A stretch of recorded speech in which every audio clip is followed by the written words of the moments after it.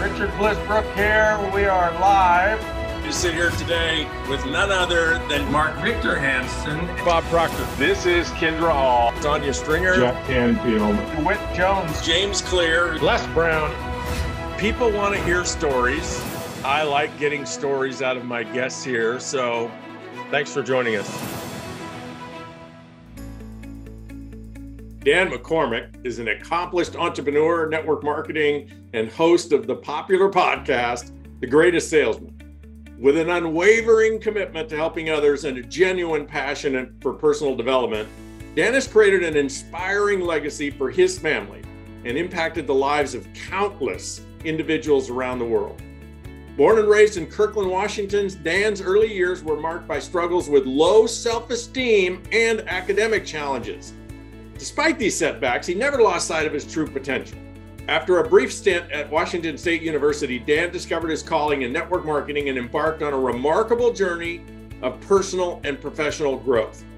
Dropping out of college proved to be a pivotal moment for Dan. He embraced the principles of authenticity and sincerity, dedicating himself to serving others and making a positive impact. His relentless pursuit of knowledge and self-improvement led him to devour the book, The Greatest Secret in the World, and immerse himself in the Millionaire Training cassette tapes he received early in his career. Through hard work, determination, and an unwavering belief in the power of network marketing, Dan achieved extraordinary success at an early age. Surpassing the $1 million milestone by the age of 22, he discovered that network marketing offered him opportunities and rewards that traditional education couldn't provide. Now, with over 3 decades of experience in the industry, Dan remains an influential leader.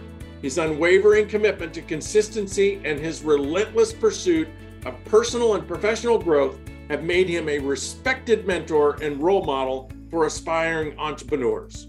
Hey, Richard Blissbrook here, and I've got, as you just heard, the great Dan McCormick with me, who's sitting in paradise in Coeur d'Alene, Idaho.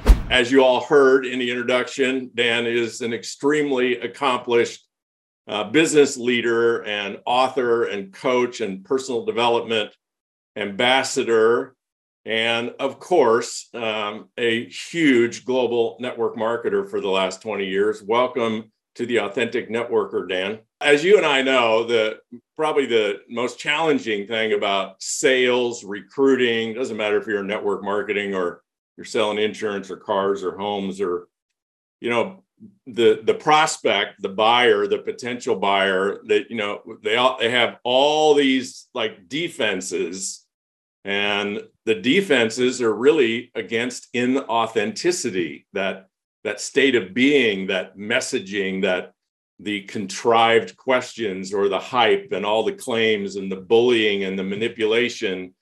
And so the guests that I bring on the Authentic Networker are people that I know have built their businesses, whatever kind of business it is, being true to themselves and true to their clients and their customers, and even true to the people who say no, right? And don't get involved. And you and I have known each other for a long time. We're friends, we're collaborators. We might even be competitors.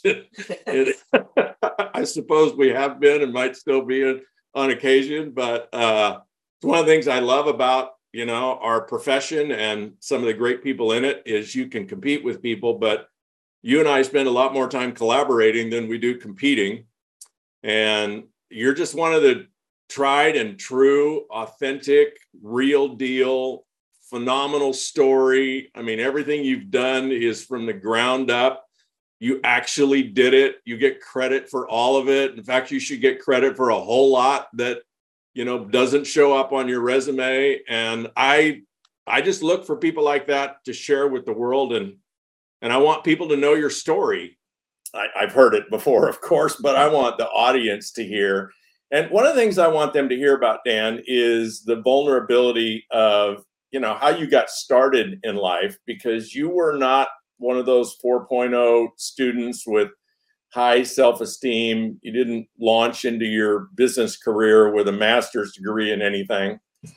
Tell people a little bit about your childhood and who you were as a kid and young adult that then ended up in the business world? Well, I grew up in the Kirkland, Bellevue area in Seattle, Washington. And, it was living with my grandparents while my mom went to work. Parents divorced at a young age. I think I was 3 or something. Had a younger brother, 3 years younger. So, it was challenging. But there was something that's always kind of allowed me to participate in life, if you will. And that I felt like I was pretty good at athletics. I wasn't great, but I felt like if you put me on a court or a floor or a ball field of any type, that I could excel. If you put me on a track to run, I could excel. And I wasn't great at any of those things, but I took a liking to tennis. My grandmother, where I would come home from school, and so she lived at this apartment complex called 6001 in Kirkland, Redmond area. And I would literally just take my racket and go to the courts. So young kid playing tennis with people much older than me, got a job at the nearby tennis club. It was called the Seattle Supersonics Racket and Health Club. 12 years of age, too young to get a job, in the typical signing up as a 16-year-old. And so they paid me in credit. And I would go there and work for $2.35 an hour in credit. Not money, but credit. I'm changing garbages. I'm sweeping tennis courts. I'm cleaning jacuzzi, toilets, chemicals, showers, washing towels, and all that kind of stuff. And what fascinated me about that was the paradigm that I saw. And that was, my mom got up every morning and went to work. And these people had money to be at a private club. It was $25 an hour in 1975, I think, $25 an hour to book a court. And that certainly wasn't in our budget, but it was something that was interesting to watch people. And I still can remember their names. And I'll never see them again in my life, but I remember Rich Conrad, the pilot for United. I remember, Buzz, the best tennis player at the club. I remember Don. I remember Don Breen. I remember the guys that were much older than me. And I grew up and, the Seattle Supersonics basketball team was there, and was fortunate to eventually they built the club there where the training facility was, and the basketball team practiced there. And so it was a very interesting thing. Got through school. How I don't know. Honestly, very, very slow to mature. Could not have read any books as a kid because it didn't compute, Richard. It was very hard. It was, I could literally take a book and look at the pages, and it just wasn't there for me. And long story short, my mom taught me how to read the sports page. And what I found is that I could remember statistics of my favorite players. And I lit up on that. And so I read a tennis book by Yvonne Goolagong. It was the first book I ever read in my life. And she was an Australian tennis player, beautiful lady, beautiful swing, very graceful. And lo and behold, I just continued on. And I finally got to cash. I made $3.65 an hour at one point. Tennis club member, asked me if I'd build courts with him. I got a raise. I was now in finishing high school. He paid me $5 an hour, and he taught me how to work. And there was no shortcuts working with him. He was not going to do anything except build the finest tennis court that was ever built. There will not be a shortcut at any level. And so he taught me integrity. He taught me work ethic. He taught me all of the things that went into running his own business. And he became essentially a multimillionaire because he just kept buying houses in Kirkland, Bellevue, where every year he'd buy a house and fix it up and keep it. Right. Long story short, I went to Washington State University, had an incredible experience at Washington State University. Now, I always ask the audience, if we're live, to raise their hands and how many have had a college experience. A lot of hands go up, and I say, well, how many finished in just 2 weeks' time? And lo and behold, not everybody can agree with that that's the way they would perceive finishing, but it was for me. I was finished. And we'll come back to that word later. Perhaps you'll ask me about that word at the end. But I then came home, built tennis courts the next summer, got a raise to $6 an hour. And that's when life changed in August of 82, when I saw that ad in the newspaper that said, "Are you making what you're worth?" That was the social media back in those days. You ran an ad in the newspaper. And long story short, I found myself at the right place at the right time with the right mentors. And then again, it always helps to marry your upline. In my case, I married 3 up. So it worked out very, very well. And We passed our first $1 million in income when I was 22 years of age, I believe. Yeah, that is a great story, marry your upline.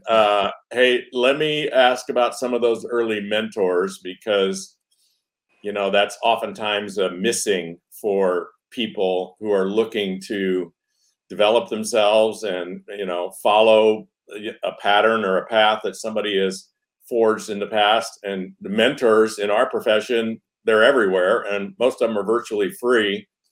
And so who were your early mentors, or especially what was it about them that had you trust and respect them? And what was it about your thinking that had you pay attention and go to school on them? Because I see that missing. I'm sure you do too, Dan, that, you had thousands of people that could become successful, right, but they're not coachable. They don't pay attention. They don't study. They don't go to school on people that have done it. Well, I had a life in front of me and I didn't know what I was going to do. And candidly, my mom said something quite magical for anyone taking notes here today. And if they want to write it in the comments, it's even more comical, because I was really good at asking my mom for money. Like new tennis racket, new tennis clothes, new sweater, new bike, whatever.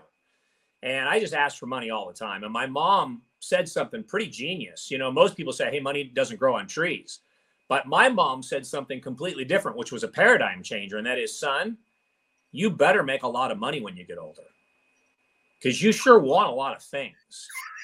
And so I kind of thought I was going to make money. I kind of had the feeling I was going to make money. I was around people that made money at the private club. And that was before Microsoft, by the way. Our city ran on Boeing. When Boeing did well, we did well. When it didn't, right, we didn't. So went to my first meeting, and here's how it started. I walked out into the parking lot, and my sponsor, who answered the ad that I called on, and that's another story that can take 20 minutes, but he opened the trunk of his car, said, how much product do you want? He told me the best place to start. I wrote a check for, again, $300-400. I think I had $1,200 in my checking account. And then his sponsor walked up and he says, hey, I just want to tell you that, you can do this. And he said, years ago, I was a Winnipeg Blue Bomber football player. I was in real estate. And now remember, this is 82. So interest rates in Calgary, Alberta were 18% where he lived. And he answered an ad in the newspaper from my wife. And he answered that ad because life was so out of control and the spiral had gone so down that he sold his house to pay his portion of the debt. And he was $53,000 in debt, no income. His wife's working at McDonald's. And he went out in the garage one day. If anyone doesn't believe in fate, he went out into the garage one day and he picked up that book. Wow. Literally that Sunday, he saw my wife's ad as she was launching this company into Canada.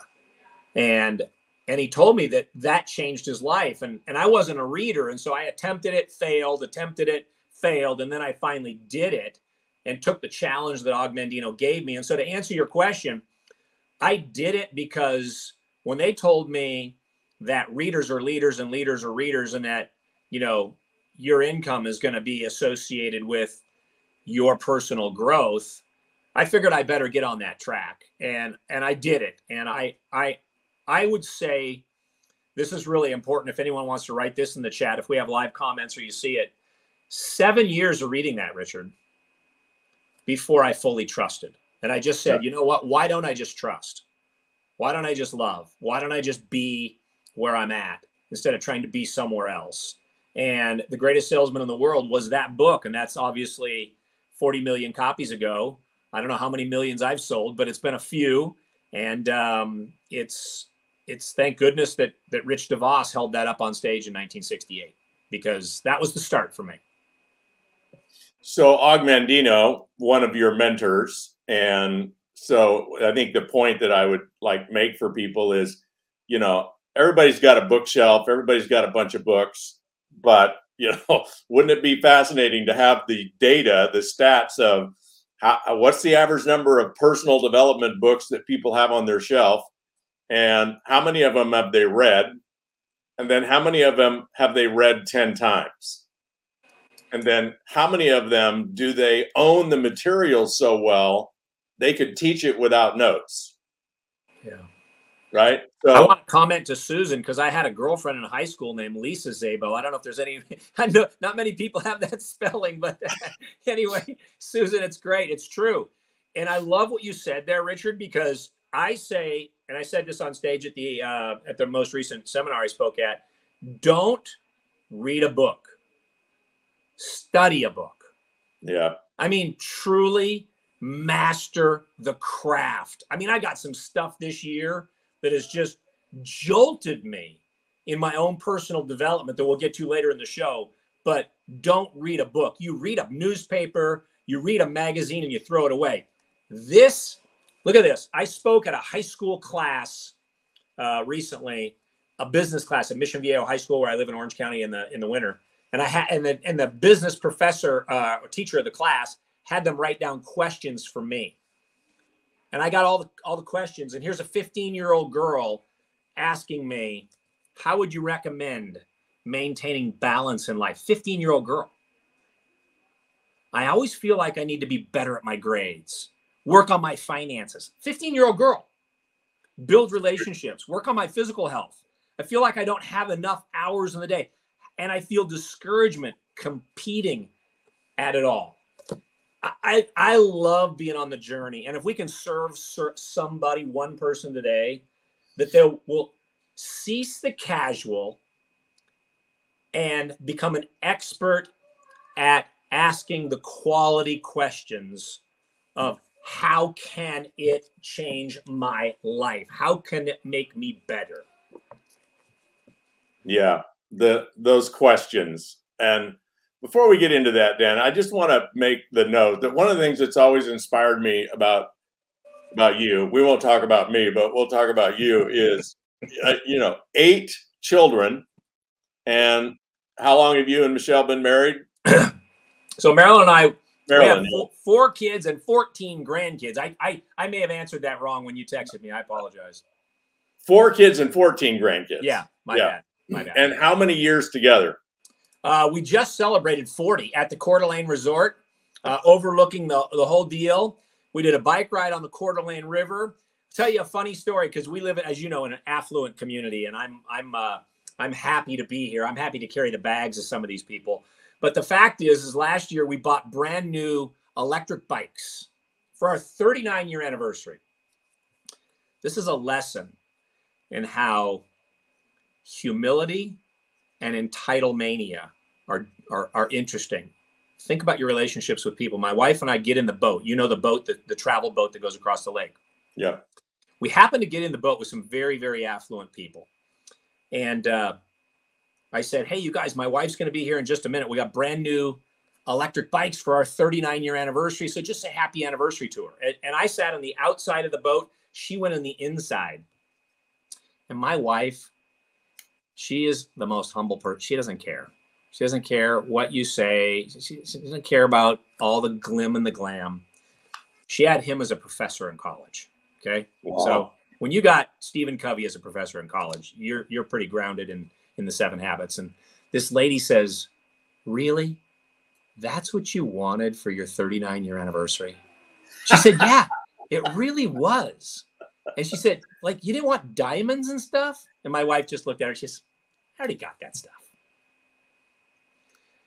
Yeah. This lesson on communication and connection is invaluable about how we treat people. And Og Mandino said, as his last speech ever was at our company in Utah 1 week later, and the guy that took him to the airport said, Og, can you share one secret? I mean, this guy is still at the company, still doing that kind of stuff, driving people to the airports, sending somebody a hat. He's kind of like the chief ambassador kind of thing. And Og said, I do have one secret that I could leave with you. And Og said, and remember, he died a week later. He said, I try to treat everybody like they will be gone tomorrow. Wow. Yeah, that's a heck of a distinction. I've never heard that one before. It's in print. He shared the email with me, or the letter. Yeah. That's so cool. Yeah. Well, in speaking to the 15-year-old about how to keep balance, I think, one of the things that you can share with people is how do you build we're not talking about a typical multi-million-dollar network marketing business. Your business has produced hundreds of millions in sales, spanning continents and dozens of countries, tens of thousands, I don't know, hundreds of thousands of sales leaders, millions of customers, while being married to the same woman for 39 years and raising 4 beautiful. And what I know about your kids is they're all healthy. they're all healthy emotionally, right? They're in great shape. They're mature. They're great kids. How do you do that, Dan? How do you create that kind of balance, but intensity and focus and loyalty and dedication in multiple areas of your life to produce excellence? Yeah, I think that, it goes back to obviously my wife and really what her goals were. And she looked at me and she just said, hey, basically, look, we'd only been going out for 3 months. And she's like, this isn't casual for me. I'm 19. She's a couple years older. And she said, this isn't casual for me. So I just got to know that, are you serious about this relationship? And so it's been serious since we answered that question. And, we wanted to have children at a young age. And our oldest is 37. And she's given a speech tonight to young women about how her life has been impacted by setbacks. She's healthy now, but it was a pretty rough go as a college basketball player and a good one at that, to be able to overcome getting a tick bite, going to brain surgery, being diagnosed with a disease that only 1,000 people in the country have. Nobody even knew what it was. And, but I think it's intentionally setting up family time. My wife's big in traditions. Dinner is this time and we're all here at dinner, at the dinner table. There wasn't distractions of the phones and the TVs and the computers back in those days. So I think that's a big one, right? And lo and behold, it just led to consistency. My kids all know, they all have their own copies. And I have them on my other shows. Some, once every couple of years, I'll have them all come on. Last year, I had them all come on and talk about certain things and how you can do hard things. And life isn't supposed to be easy. It hasn't been easy for me. And I remember Bob Proctor at his 80th birthday party, only 40 people invited. One of my friends was there, and Bob started off the meeting by simply saying that, for the most part, it's been really hard. Bob Proctor, most people probably wouldn't think that about Bob Proctor. Right. And there's a few people that probably wouldn't think that about me. But I would say that stepping up to the challenge of life is a big thing. And we have a family that I will say this, that we literally prayed every night, my wife and I together, that our daughters would marry honorable young men. Wow. That is the greatest answer to prayer.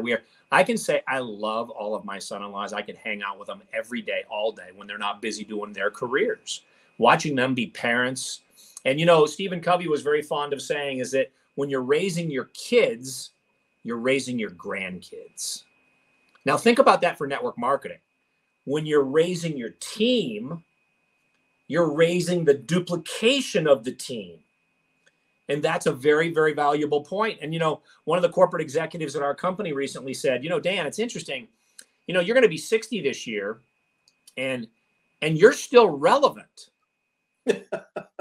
Truly what this corporate executive said. You're relevant today. A lot of people can't say that. I said, look, I want to go through my rhythm with you of what I do, because, you never retire. You only refire. And so I go through that, that rhythm, and it's just the love of the journey and the people and hoping and meeting that they're in your path and you're ready for that when they're on your path, when you make that new friend. I remember Les Brown saying years ago, what would happen if you could meet one of you a year? I haven't found that to be the case. Maybe like one every 7 years. It'd be more like it in my journey, but it is an awesome thing. Hopefully I answered your question there. It's with intention, to answer your question.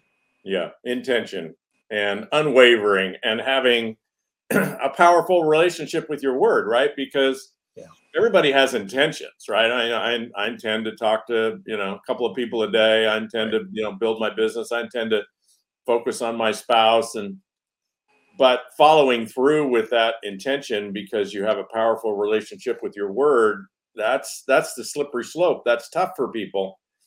Let's move to a lot of the people watching this podcast or network marketers. And, if there's 1,000 people watching, 950 of them are struggling or stuck, or, they've enrolled a few people and probably most of them have quit. Maybe they've enrolled a lot of people and most of them have quit.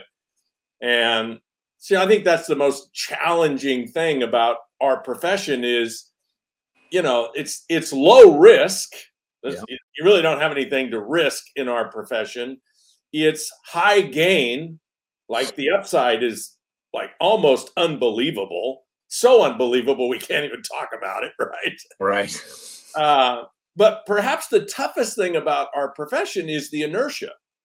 The inertia is it's tough. It's like you got to climb that sandy hill, and sometimes you scramble like crazy and you make some progress, and then, it all goes out from underneath you, and then you got to scramble again and scramble again and scramble again until you get to that place where you do have maybe one person like you, and then you get some traction and you eventually get to a tipping point where you can't even stop it. But how, Dan, did you personally get through the inertia, both mentally, emotionally, and from a work ethic, strategy, single daily method of operation? What did you do to make it through the inertia? So I kind of felt like that if there was one thing I could do, it would be not quit. So I thought, okay, maybe I'm not good at all those other things. I didn't finish school, as you kind of queued it up, and PhDs or whatever, right? And I think that I felt like I could just keep going. And I felt like when they told me that if you talk to enough people, you can make it. And so I figured that I could talk to people. And I felt like I was really good at the culture building. Now, again, 7 years before I felt I trusted it all. And I felt like I could just keep going and keep turning over those rocks, those cards, whatever it was, going through the numbers, the 1 penny, the 10 pennies in one pocket, and you move them over, whatever, however you want to look at that game. I remember Mark Hughes, when I first started in Herbalife, and, he says, look, everything is odds. You talk to some, you got a chance to make some money. You talk to lots, you got a chance to make lots of money. And of course, that was great pioneering and mentoring to be surrounded by Mark Hughes, Larry Thompson, and Jim Rohn. That was a pretty good couple of trips that I had. Never forget some of those trips with Jim Rohn, just, private time and private meetings, small groups, and being influenced by those kinds of people. But I will say that Doug put it up beautifully right there, that it's too stubborn to quit. So I felt like whenever your business isn't moving at a fast enough pace, you've got to work on you more. And whenever those things aren't getting you more results, then you have to look at your onboarding and your systems and your messaging.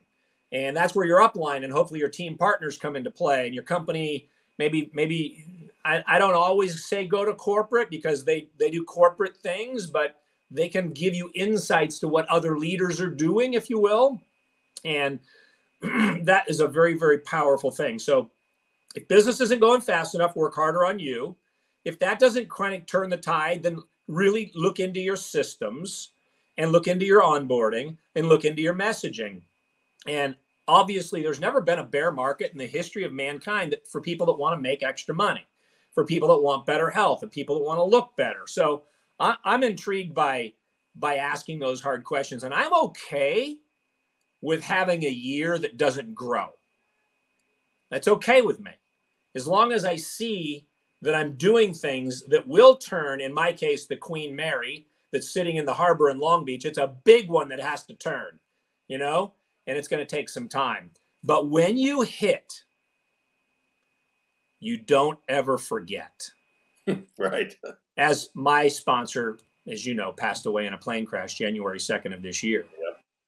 His mother-in-law, the founding distributor of Nu Skin, which is the company that I'm with, his mother-in-law reminded him, Clara McDermott, one of the greatest stories in the history of network marketing, back there in the Cambridge weight loss days to Nu Skin. And long story short, she would remind Nathan, stay humble. It's a big deal. And I try to connect with me and I try to do it in my own miracle morning. I try to win the morning. If I win the morning, I can win the day. If I win the day, I can win the week. Hopefully I answered your question. Let's talk about your miracle morning, because last time you and I were together in Coeur d'Alene, you were relatively new but deep with passion into what you were learning and practicing about that and the difference that it made in your life. You want to tell people about your miracle morning? Yeah, I do. Because I was always a morning guy. And after 40 years of being in the industry, it became casual. And I went to a convention last year and they were selling that book at the counter. And I grabbed the book and I said to my assistant, I said, hey, just cue me up for one of those, and the workbook and the journal and the whole deal. It's $50 or whatever. And I came home and I watched the documentary. And I had never watched the documentary, and most people haven't, but the documentary on Hal Elrod on Miracle Morning, you can find it on Vimeo or Amazon or his webpage, and it's awesome. So I watched it on a Sunday night, and the next morning I woke up and I just thought, this guy's real. There's intention here. There's genuine authenticity to Hal Elrod. And it became my calling. I literally was wearing myself out because my adrenaline got so high from the book. I began to manifest new things in my life. I began to get more intentional. My reading time, I've had as many as 3 hours to start my day because I get so into the miracle morning. And I think when I met with you and Kimmy last summer when you were here, I wasn't quite there yet. I think you came here in July and I didn't get this till September. And then it just kind of springboarded me. And so I started a Facebook page that just is called Miracle Morningside. It's not a company thing. It's not a personal thing. It's not a profit thing. It's a reminder at 5:43 a.m. and 21 seconds. Mel Robbins likes 5-4-3-2-1. So I said, hey, if you like 5-4-3-2-1, I'll start at 5:43 a.m. I'll go 17 minutes. And I bring on these guest speakers that are giants of winning the morning. And so I got amped about it, and then it trickled into Hal's one of his business partners. So I had her on the show, and then she said, "Hey, Hal said, why is the movie doing so all of a sudden?" And I said, "Well, Dan McCormick's promoting it, Nu Skin." So she introduces me to Hal, and he says, "Dan," he says, "we're like kindred spirits here," but he says, "I'm a little I don't know how to say this," he says, "but I'm a little put off by not, that's not the right word, but he says, I make money every time you speak about me." So he says, "I really like you." And so I had him on one of my other shows to kick the year off. He's a genuine leader. And then it led into me. His book basically asks you this, and I'll ask all the audience today. It's based on 3 imperatives. And that is, can you wake up every day and say that you know that you are just as worthy, deserving, and capable and qualified as anyone else to accomplish that dream that you have in network marketing, real estate, insurance, whatever your business is. And so I began writing I am statements. And I began thinking about my first I am statement that I ever read was Og Mandino. It was scroll number 4. It was, I am nature's greatest miracle. And so then that got into, it became a talk, and now it's becoming a book, and hopefully I'll have the book done and out. And it's a fascinating thing to think about I am statements, Richard. One of my friends shared this with me as he studied it in Sanskrit. I, meaning exist, am, meaning with God. So when you say I am, you say I am a creator, I am worthy, I am deserving, I am capable, all of these I ams, and there's litany of them in the Bible. I am gracious is in the Bible. I am the Lord that healeth in the Bible. I am that I am. So I am writing a book about I am, and we have 7 powerful proclamations that you then write into your life. So you're co-creating the book with me. That's beautiful. Yeah. And, the thing that people need to know about those statements is when we internally express a declaration, an affirmation like that, we speak it as those words flow out of our mouth, our body chemistry changes like that. Yeah. I mean, the whole body changes. The physiology changes, our mood changes.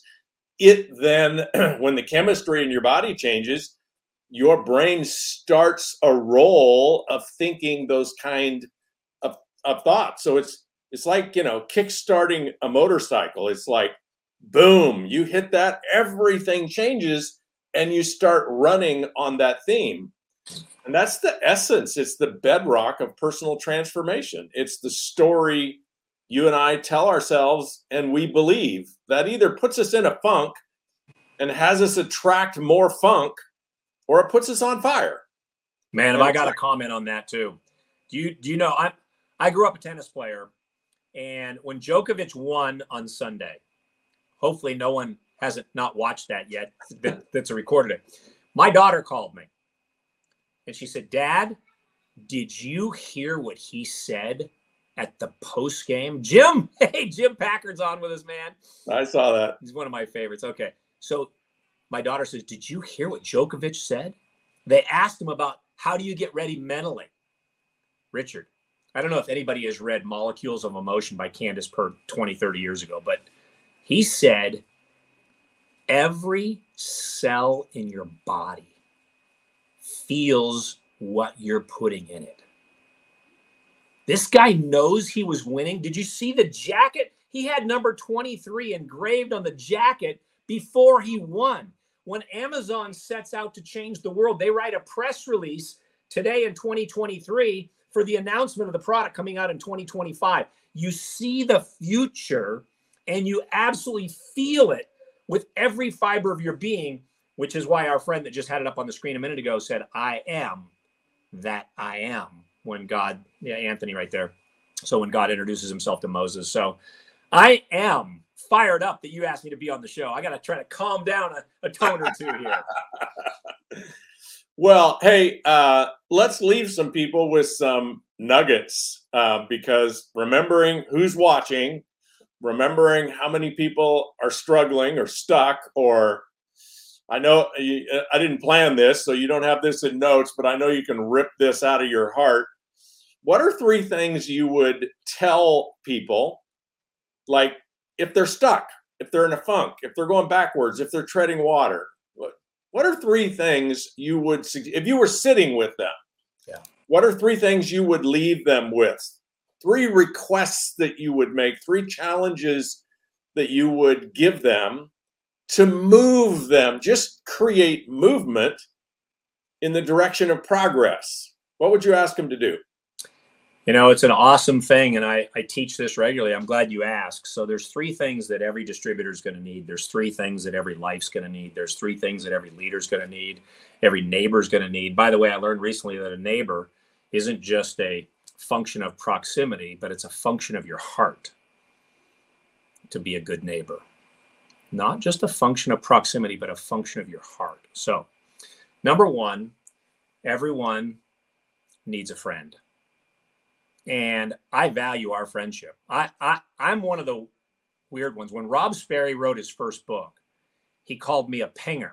He said, Dan McCormick is a pinger. And Richard, you know me as a pinger. Out of the blue, I'll just ping you, And so everyone needs a friend first. And number 2, you have to be able to know what your responsibility is. And if you're stuck, I would say that you probably just, in all candor, from the way I see it, the utmost of humility needs to happen. And that's why the quality of your life is based on the quality of the questions you ask and who you ask to, which is yourself. And I would say you have to get on your knees and you have to plead with a higher power of whatever that is for you, that you can find the guidance to help you get unstuck. Now, I know in my life that I'm not a very patient person, but out of my 40-year journey, I'll bet 7 of them have been pretty autopilot. And a lot of others' challenges. You know, you're never on that straight line to success. It's always that squiggly line, right? So I say everyone needs a friend. Value and cherish your friendships. Learn how to be a friend and ask how they and their family are doing without the idea that you have a product to sell, right? Just saying that friendship stuff. Now, a friend, a responsibility, and finally is nourishment. And if you haven't found your rhythm to your life of self-help, look, keep it simple, find what speaks to you, and master it. You know, Og says in the book, how many great speakers have made a career out of mastering one speech? Just one. I mean, my good friend Peter Vidmar was an Olympic gold medalist. He was, you know, he had a perfect score. He mastered one speech, and he's a Hall of Famer in the National Speakers Association. So hopefully those things connect with people, and they can not seem oversimplistic, but it's also, in closing, not so much about where you're going as much as it is about being where you are. And I love the idea that I'm okay being where I am.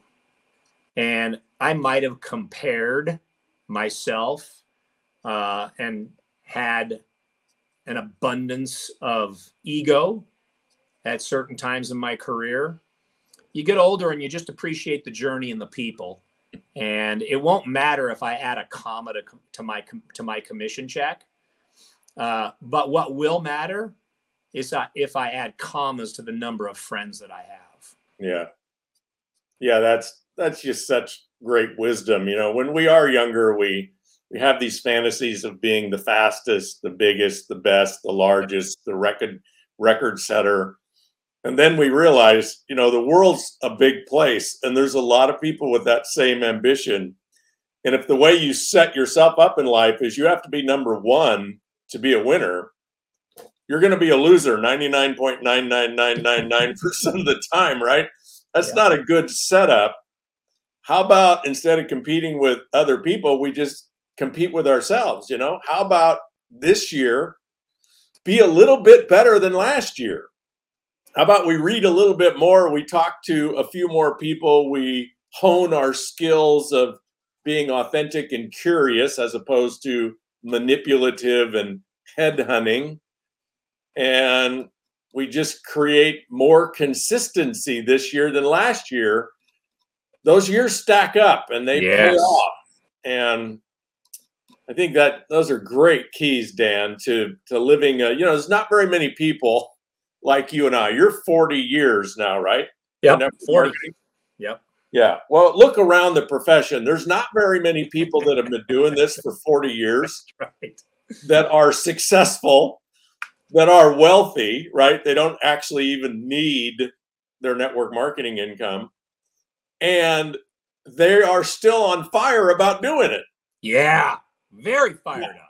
Now, how do you do that? Well, you know, most of the people that I've seen in our profession. That question on how you do it. I'm going to answer that question in closing, if you don't mind. I want to hear it, you know, but you know, most of the people you and I know that beat their heads against the wall trying to be the best and be number one, and you know, they burn out, and then they burn out everybody around them, and they're done. And you know, I think it's such a grand profession that it deserves to be done our whole lives. You know, why not be talking to people when you're 80? Why not be coaching when you're 80? Why not be introducing people to great products and great lifestyle when you're 80 or 90? Why stop? Why retire? Only if you do it in such a way that burns you out and burns other people out. Right. So how have you done it? How have you finished? Okay. And you're not finished. Right. So tell us about finishing, and tell us about how do you be here 40 years from now and still be on fire? Yeah, you're right, man. Never retire, only refire is a constant mantra for me. Stephen Covey said it best. You should always be looking for your next project to be your most and biggest and best project. He called it the crescendo of life, if you will. Sadly, he was in the middle of writing that book, Live Life in Crescendo, when he died. And so his sister just finished it, and it just came out, Life in Crescendo by Stephen Covey. Wow. So right after Nathan died, January 2nd, I think it was just 2 or 3 days later, when a great friend of mine and yours, and one of the greatest successes in the history of network marketing, reminded me of a talk that Nathan gave in Spain in 2017. And the talk was called Be a Finisher. And Nathan had not given a lot of thought to that term when he was assigned that topic. This is a guy that does $1 billion a year in revenue in his downline. This is a guy that built communities and buildings and innovations of something that is just so rare, that someone is better at the business side of life than they were at the network marketing side of life. Like, it's just, I used to fly with him, and I used to watch him do stuff, and I just go, he mastered the tax code so he could, tell his accountant how to save an extra penny or two, and he was brilliant. The talk was called Be a Finisher. And so when the scripture teaches us in the New Testament, I am the author and the finisher of my faith, I started thinking about that. And so chapter 7 of my book is I Am a Finisher. Nathan will be featured in that chapter quite a bit. And it's not a book about our company. It's not a book about a particular church. It's a book about faith, hope, light, and overcoming. But I was listening at 130 degrees in an infrared sauna, riding a bike, January 5th, 6th, something like that. And I'm listening to Nathan, as my friend Justin said, that talk, Be a Finisher. That's something. And I found myself saying, there's no way I cannot finish this 20-minute bike ride at 130 degrees. There's no way I can't finish this newest project. There's no way I can't finish. And so if we start fewer things and finish more things, we're going to have a better trajectory to life. We're going to have a healthier self-image. And I want to challenge everybody to say, I am a finisher. It'll change the trajectory of the projects that you get involved with. And I couldn't be more thrilled that you invited me to be here to share that, because chapter 1 of my book is I am a creator, because that's the first scripture in the Bible. The Lord says, I created the heavens and the earth. So I am a creator, not a godly creator, but a daily creator. Thank you, Doug. A daily creator of all of the stuff that goes into your day. And then you work your way through the morning. I am. And then at night, you can say, you know what? I'm a finisher. I finished the day. I did it all. Now, when you close your eyes at night, you have nothing to worry about except that deep theta sleep. And I'm just convicted in my own I am that I'm a better person because Nathan gave that talk in 2017. Is there a place people can find that, Dan? Yeah, they can go to YouTube and just type in Nathan Ricks, Be a Finisher. Absolutely unbelievable. Nathan Ricks. Be a Finisher. Yep. YouTube. Powerful. Dan, you and I could talk for hours. I imagine most of these people would hang on and listen. But I promise people will be done in about 45 minutes. You have given, if people just go back and listen to this, this is one of the things you and I learned early on, right? You watch a podcast and 72 hours later, you remember about 10% of it. Right. And so you watch it again, you might remember like 30% of it. If you watch it 4 or 5 times, you might remember 70% of it. So if you think about, okay, we've been talking for 45 minutes, all these nuggets of wisdom, all these lessons that you have laid down, what if people only heard, what if you only spoke 10% of them? People leave so much wisdom on the table. So I encourage you folks, watch it again. Take notes. Watch it again. Take notes. Watch it again. Lay out some action steps, because there's not very many Dan McCormicks in the world. There's not very many people that have been in a career for 40 years. And I didn't go deep into your accomplishments, Dan, but suffice to say, hundreds of millions a year in sales, It's been hundreds of thousands, millions of customers. I mean, when it comes to network marketing, you're not a 1%er. You're not 1 out of 1,000. You're not 1 out of 10,000. You're 1 out of a million. And that doesn't, and the reason I got into your early days is it's not because you had any kind of magic touch, right? You're not a unicorn. You're not the guy that dropped into Herbalife or New Skin and just, sponsored 200 people without even thinking about it. You earned every bit of this. And like you said, most years were a struggle. Most years were either down or flat, or you're trying to figure it out. And how did you do it? You just stayed at it, right? Stay at meeting people, making friends, stay at personal development, stay at getting better, sharpening your axe, as Stephen Covey would say. Just stay at it, right? And then you look back 40 years later, you got, oh my gosh, this is pretty good, right? This is a pretty good life. But guess what, right? Can you ever beat Nathan Ricks? No. Well, you're on his team, right? So, so the whole, trying to be the best, trying to be the biggest, that just wears us out, right? Just be better than you. And I just encourage people, study. This is gold. Study it. And if people want more of Dan McCormick, where do they find you? Just connect with me on Facebook. Yeah. And just do it. I post stuff there all the time. I went out at 6 a.m. and posted a video the other morning, and I'll be doing more stuff at the Miracle Morningside page. If anybody wants to join me at 5:43 a.m. Pacific time, it's just a 7-day reminder. Ben Franklin did it for 64 years. Nathan, this was the award they gave him for the ANMP. And as I presented him after, Doris Wood, and he passed away last year, other great icons passed away as well. And this is just the one that I was connected to. And it was a very rough start to the year. And in some ways, it's still challenging and interesting to navigate without someone that was a success at that level. But I really appreciate your words, your kindness, maybe even overstating some of the things I do, because I think the greatest thing about this podcast is what's in it for the listener. And you always take a message and say, how can I craft that for my life?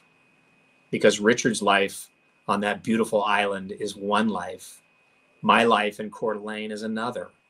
But you craft it for your life.